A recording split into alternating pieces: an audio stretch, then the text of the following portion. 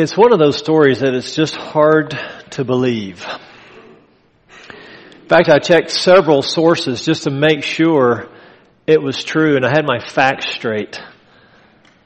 Several sources in secular media and Christian media confirmed this story that is troubling on many levels and hard to believe on multiple levels. It happened this past spring in Palmdale, California. Now I know as good Texans, you hear California and you think the whole state is the same, right? And you're saying the whole thing is completely liberal and a complete loss, right? And most of it certainly is as far as their politics and beliefs. But I've lived there for 4 years, back in the early 90s, and I will assure you that there are many, many godly Christian people in the state of California. And Palmdale is known to be a fairly conservative area. At least it was the years we were out there. It's a lot of military folks in Palmdale. It's an hour removed from Los Angeles, more or less. But this story comes out of Palmdale, California. Christiana Zavala is a typical loving mother of her little son Caleb, 7 years old. She would send him notes in his lunch to school, and his notes would include Bible stories. Caleb would share those stories at lunch with his friends at their urging. The students started asking Caleb for their own verses. And so Mrs. Zavala started to provide additional Bible verses for her son's friends. And the verses included short stories for context. However, when one little girl went to her teacher and said, "Teacher, this is the most beautiful story I have ever seen," that's when the trouble began. The teacher wrote a note to Christiana informing her that Caleb could no longer read or share the Bible verses or stories at lunch with his friends. We're not talking about in the classroom. We're not talking about during instruction time. We're talking about at lunch. Quote, "Please tell your son that there is a separation of church and state." The mom correctly informed the teacher that the son had constitutional right to talk about his faith with his classmates during lunchtime, and she kept sending the notes. The teacher then scolded the little boy publicly in class, and he went home crying. The school then came up with the next policy. Caleb was told that the school gate was the only location at which he could give the Bible verses to his friends, and he could only do that after the school bell rang. Mrs. Zavala and her son complied with the school's request and started handing out the verses after school at the gate in late April. It became increasingly popular, with at least 15 students showing up every day for their verses and their Bible stories. On May the 9th, Principal Melanie approached Caleb's father, Jamie Zavala, and demanded that he and the boy move completely off of school property and onto the public sidewalk. They immediately complied. Later that day, after a call from someone at the school district, a Los Angeles County deputy sheriff arrived at the Zavala's home to tell the boy to stop sharing the notes because, quote, someone might be offended. At this point, the family sought legal help. They got in touch with Liberty Counsel, which is a nonprofit group of Christian lawyers who come to the defense of Christians in cases exactly like this.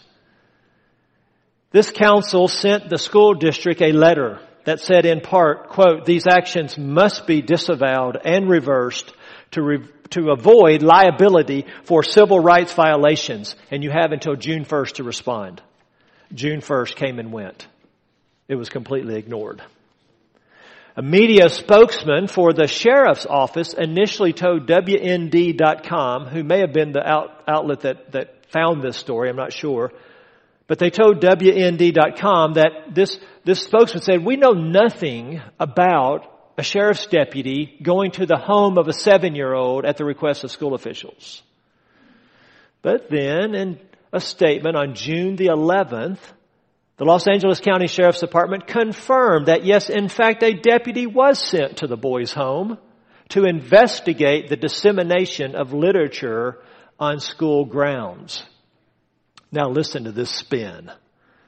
On May the 9th, 2016, a school resource deputy from the Los Angeles County Sheriff's Department made contact with the parents of a student regarding the dissemination of literature on school grounds. The statement read. This is a statement now from the Los Angeles County Sheriff's Department. They go on and they say this. Upon making contact with the student's parents and learning more about what had occurred, the deputy reaffirmed the student's rights and provided the parents information on the school's policy for distribution of materials.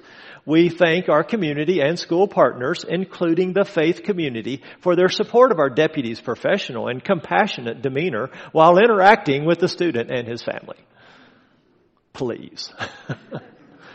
In an interview with Fox News, Roger Ganem, who is the lawyer with Liberty Counsel representing the family, he summed it up well. He said, quote, "You have ignorance of the law, hostility toward Christianity, and a gross abuse of police power." End quote.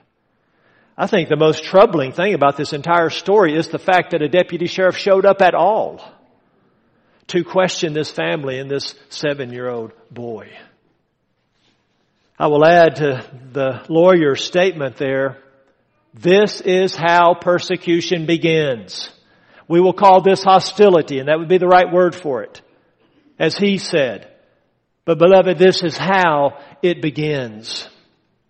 21 centuries ago, our brothers and sisters in Thessalonica, who are now in heaven, were experiencing escalating hatred in their own culture and escalating hostility that became threats worthy of the word persecution. Paul writes in both 1st and 2nd Thessalonians to encourage these suffering, afflicted believers who are increasingly under fire for their faith in Christ. We find ourselves this morning still in 2 Thessalonians chapter 1. If you'll join me there. 2 Thessalonians chapter 1 in our New Testament. It's about halfway through, more or less. Here's a short letter by the Apostle Paul, a follow-up letter to his first one 6 months later, and the challenges that face this church have only grown. Paul writes them then to encourage them in light of Christ's second coming, a doctrine mentioned 318 times, one form or another, in the New Testament. Paul writes them not only to encourage them in light of the second coming, but he writes them to encourage them by the second coming. The reality of this event that is coming in human history would be their primary means of encouragement. And so this is encouragement for persecuted Christians, part 2. Let's read verses 3 through 12 of chapter 1. We ought always to give thanks to God for you, brethren, as is only fitting, because your faith is greatly enlarged, and the love of each one of you toward one another grows ever greater. Therefore, we ourselves speak proudly of you among the churches of God, for your perseverance and faith in the midst of all your persecutions and afflictions which you endure. And now here's our text for today. This is a plain indication of God's righteous judgment, so that you will be considered worthy of the kingdom of God, for which indeed you are suffering. For after all, it is only just for God to repay with affliction those who afflict you.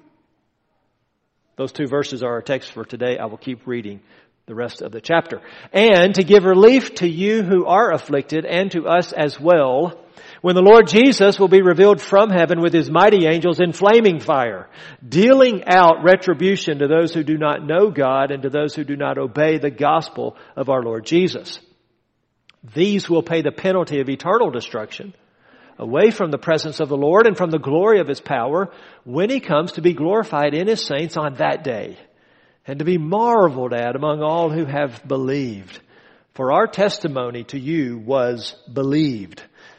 To this end also we pray for you always, that our God will count you worthy of your calling, and fulfill every desire for goodness and the work of faith with power, so that the name of our Lord Jesus will be glorified in you and you in Him, according to the grace of our God and the Lord Jesus Christ. Well, our text will be verses 5 and 6 this morning, as we're in part 2 of encouragement and comfort for the persecuted Christian. We're outlining this chapter this way. We're going to ask and answer 4 connected questions that will encourage us in light of present hostilities and coming persecution if the Lord tarries. Our first question we looked at last week by way of review is this: in the midst of persecution, can we still be thankful? And Paul gives a resounding yes in verses 3 and 4 that we can be thankful for the faith of persecuted believers, the love that grows, and the endurance that is put on display when those pressures come. In other words, God uses these afflictions and difficulties to bring to the surface something that was already there and to put it on display, and then that allows us to thank God both for the circumstances, or in the circumstances, and mostly then for the response of His people. We said that there is nothing like persecution and affliction to reveal whether our faith is real, whether we love other Christians. Is it going to cost us to love another Christian? That's when we find out if it's real. And then whether we have our hope set on what it should be on. The second question we want to ask and answer then is this: what does our faithful endurance of persecution reveal?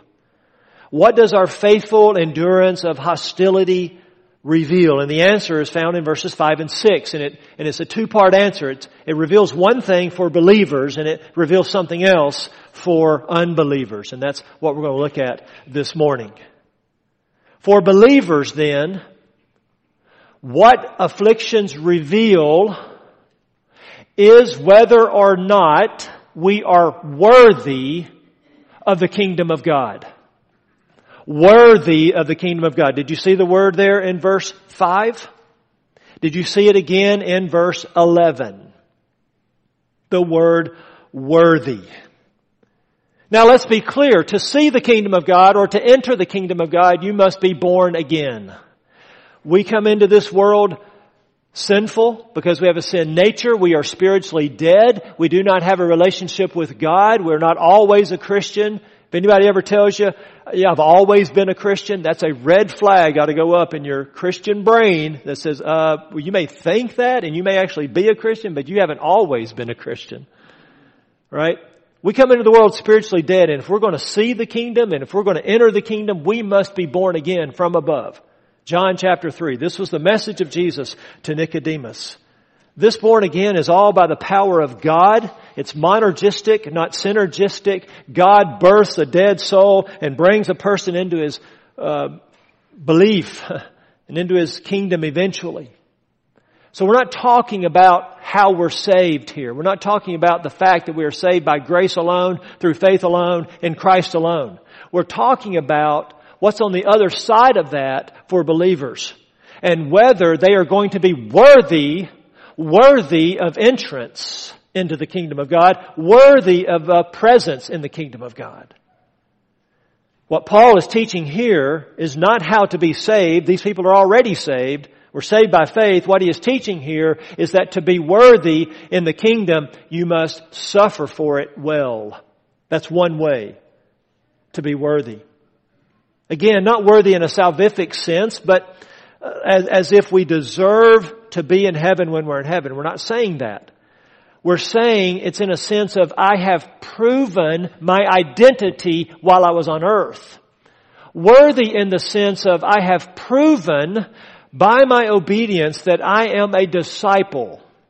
Worthy in the sense that I have worked out my salvation with fear and trembling while I was present on earth. I have borne fruit, and God can say that is a true disciple. Suffering hostility or persecution then proves our faith. It doesn't produce it. It proves it, and this endurance reveals our worthiness. The endurance of affliction reveals our worthiness. It doesn't make us worthy. So, beloved, we can say endurance then says, now just whatever that trial is, whatever that affliction, but especially persecution. If you've got a person going through that and they're enduring that and they're not renouncing Christ and they're not running from it and they're not hiding from it, that person is saying by their endurance, Christ is my King. Right? That person is saying by their endurance, not their words, their endurance, I live for Jesus. I don't live for comfort. I don't live for the world. I don't live for this friend to like me or love me. I live for Jesus. That's what endurance says. The endurance of suffering says to those who are watching, He is worth it. He is worth it. And I will persevere by His grace. Endurance then preaches that God is in control and God is a just God and God is going to punish the persecutor and reward the persecuted. Our endurance says this to the world. It is our platform of preaching and the platform of every suffering saint. The very endurance of clinging to Christ and not renouncing Christ says to the world, I believe God will right every wrong. My life is in His hands. My hope is in Him. All of this then proves us to be worthy of taking up space in the millennial kingdom, of serving the great King in His kingdom. Let me try to illustrate it. The NBA just opened their training camps for the coming season. There'll be a team that makes, there'll be a group of guys that make the Spurs roster. They're all on the team, all right? They're all on the team, but they're not all worthy to start. All of the starters will play the most of the minutes, but they're not all worthy to be all-stars.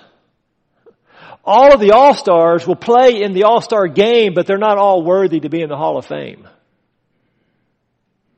What often separates the guy who's just on the team from the guy who's in the Hall of Fame? What separates them? What separates them is effort, devotion, dedication. What separates them is people who are willing to deny themselves and suffer for their sport. And those who are willing to do that at the highest levels eventually have this kind of worthiness pronounced upon them. I say so it is with Christians. That is an illustration of what we're talking about here. What separates Christians that are worthy of the kingdom from Christians that are not worthy is their devotion and dedication and effort, and in this context, the ability to suffer trials and persecution and endure it. Not quitting, not throwing in the towel. Let me be clear. Suffering does not make us worthy. We're not saved by suffering. Suffering proves that we're worthy. Suffering demonstrates that we're worthy. Enduring suffering then proves that God did not waste a draft pick. He did not waste a draft pick on that individual. Grace through faith is the ticket at the entrance at the gate of heaven. But endurance proves that the ticket is not counterfeit. That the ticket is genuine and real and the faith is real. This is another way of saying the perseverance of the saints. We don't like to use the phrase here, once saved, always saved, though it is true enough, but it is misleading. We would rather say perseverance of the saints, because once saved, always saved acts like you can just pray a prayer, walk an aisle, make a profession of faith once in your life, and then live no different the rest of your life, and then bank on this mental assent that you made way back here. Though there was no endurance in the faith, no perseverance in the faith, no demonstration of the faith.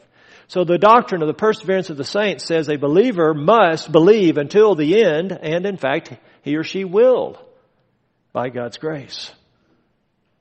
So let me ask a question then at this point in the message.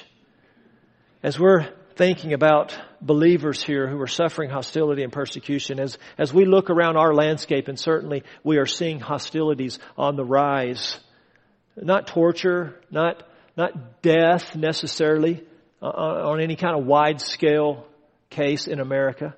And we would pray that it would never be. We would pray that God would never allow us to lose these freedoms. But as we think about these believers who were, and as we think about Paul encouraging them with the worthiness that this is demonstrating in their life, let me just ask you this question. Are we living each day to prove to God that we are worthy of His calling into His kingdom? I've really been stopped here this week in my study, and I think we've just discovered an ocean of motivation that has been untapped.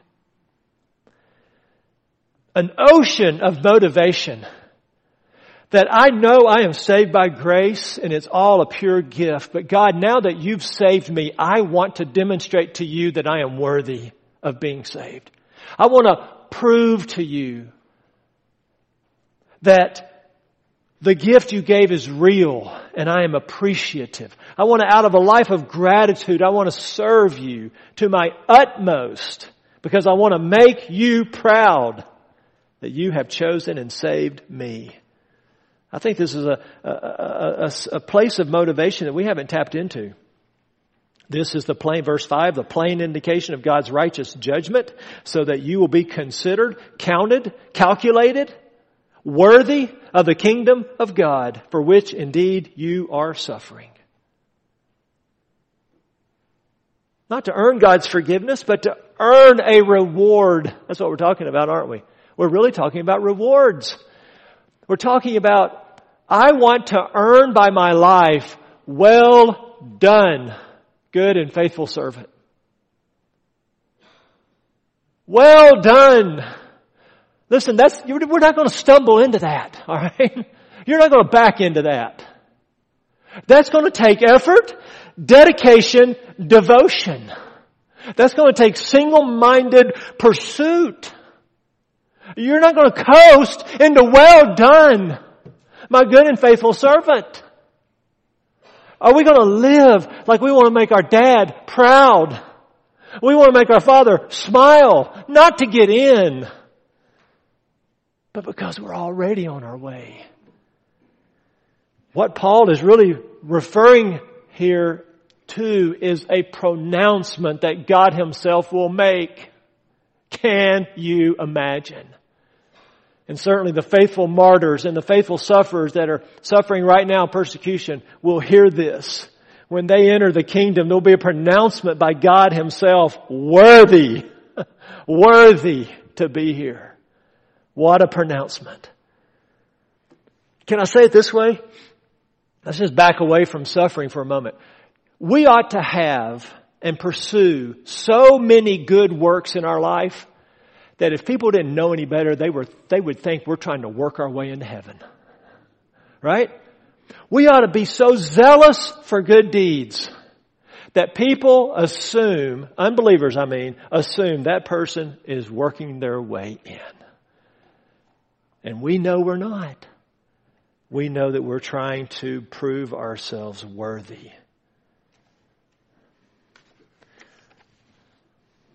Next part of this question.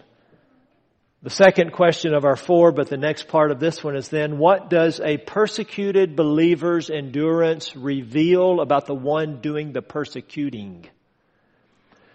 What does the suffering saint who takes the blows and doesn't lash out, who takes the verbal abuse and doesn't return it in kind, who the pastor in China hanging by his feet, beaten with rods, and when he has an opportunity to retaliate against a captor, does not, but instead loves that captor and tells that captor about Christ.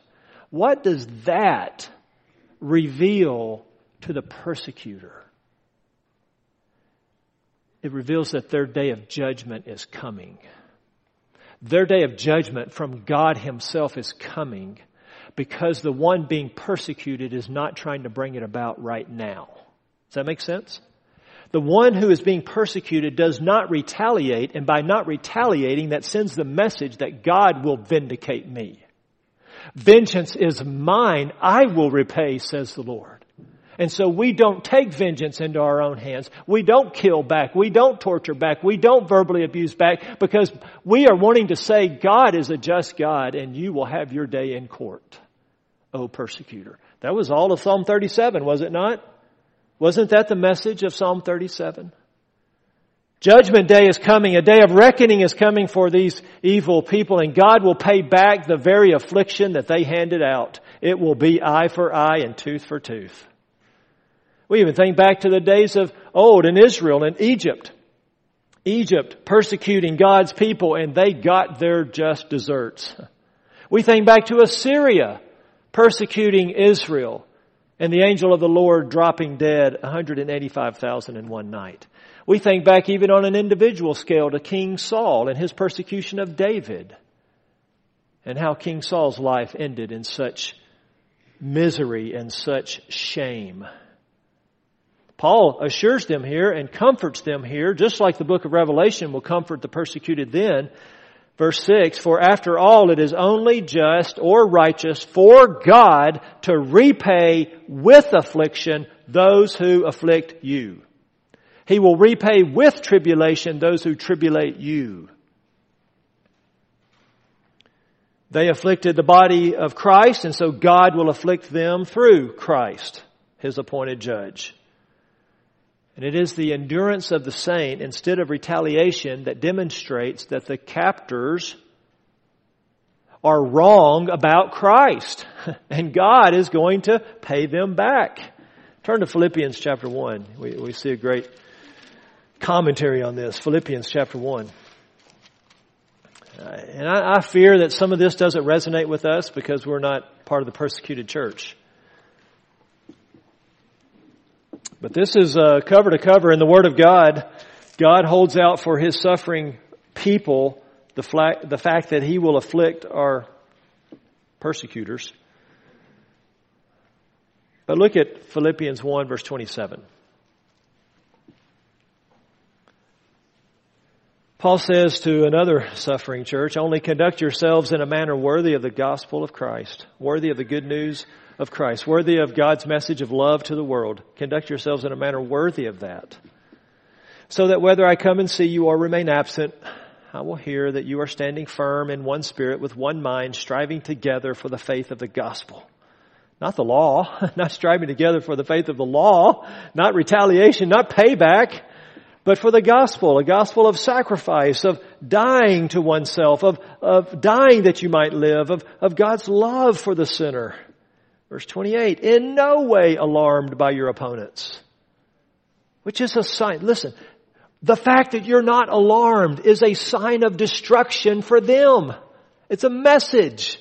We're not scared. We're not alarmed. We're not surprised. But of salvation for you, and that too from God.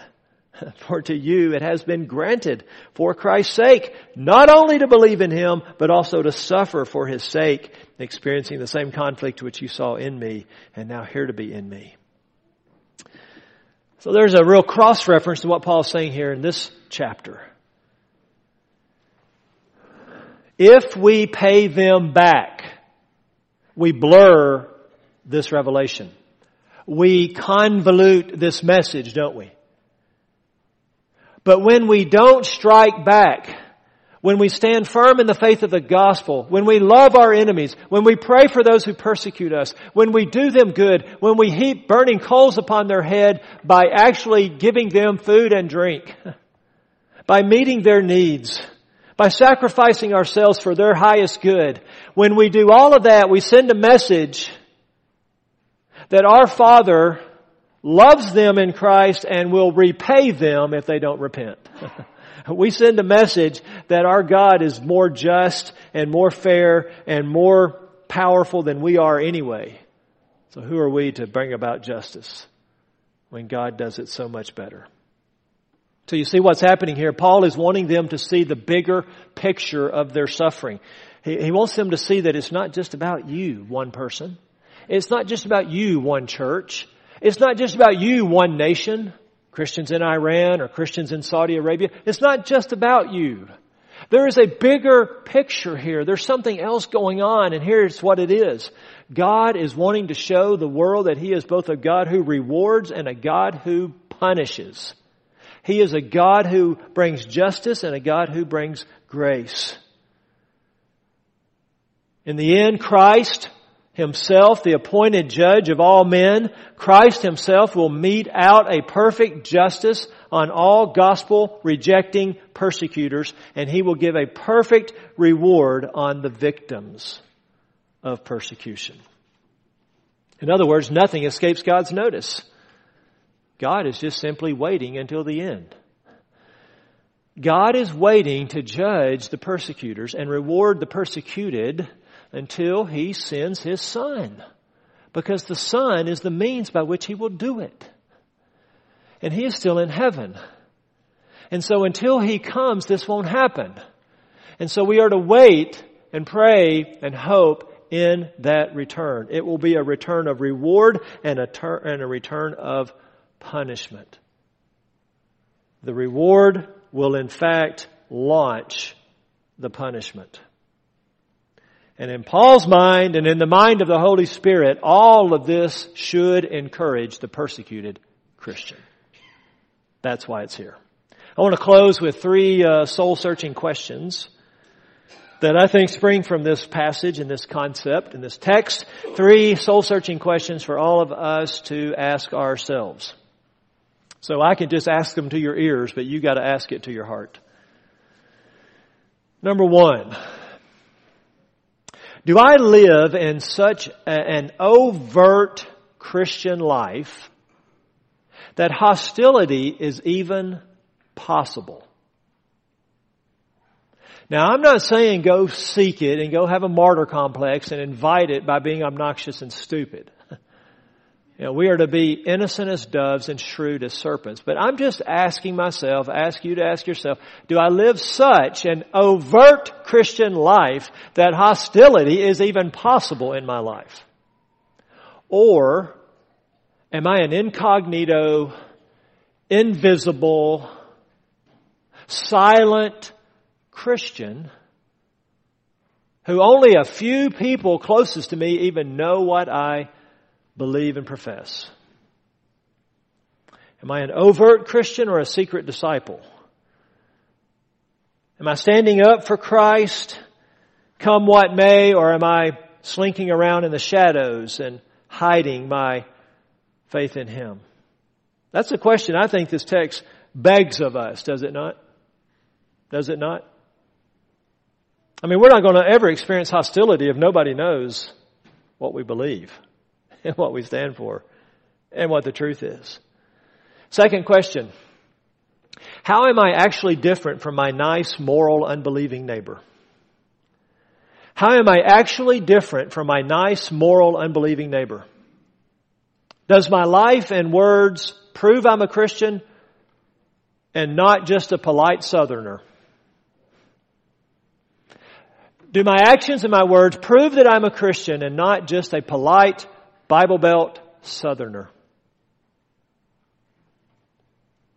Third question. Am I known more for conservative politics or my favorite sports teams or my passion for guns or my hatred of Obama and Hillary than as a follower of Christ? So when people think of you, what do they first think? When people who know you, people who are around you, people who watch your life, when they think of you, what is the first thing that they think about? Is it any of those things or a whole other list that we could come up with? Or is it that person follows Christ? That person knows Christ. That person is a professing Christian. That's what I know about them. I think these are soul-searching questions we need to be asking ourselves. Not that we would ever want persecution, not that we would ever invite persecution. But do I live an overt Christian life that makes hostility even possible? How am I different from my nice, unbelieving, polite neighbor? And 3, what am I most known for? What am I most known for? We bow with me in prayer. Father, we desire to be counted and considered worthy of the kingdom of God, worthy of our calling, worthy of the gospel of Christ. God, we pray and we plead to make us so. Lord, we want to go from just being on the team to, if you will, being in the Hall of Fame. May that be the desire of our heart. May we be zealous for good deeds. May we learn to deny ourselves and take up our cross and follow Christ, no matter the consequences. God, may we pursue Christ's likeness more than safety and more than comfort, more than being loved and liked and fitting in. God, I just feel like these Christians of the first century just expose a lot of shallowness in us, a lot of weakness and lack of zeal and lack of boldness. I just feel like they're towering giants of the faith and we're just little grasshoppers in our little safe little bubble. God, there's no telling how many people, the people in this room right now, know and touch and influence. It's exponential and it's astronomical because it never stops. I pray you'd help us to be salt and light in this decaying and dark culture. I pray that you would help us to be counted worthy of our King. Help me today to tap into this ocean of motivation that I feel like God up till now has just kind of been over here to the side.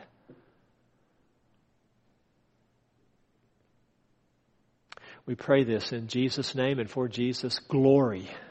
Amen.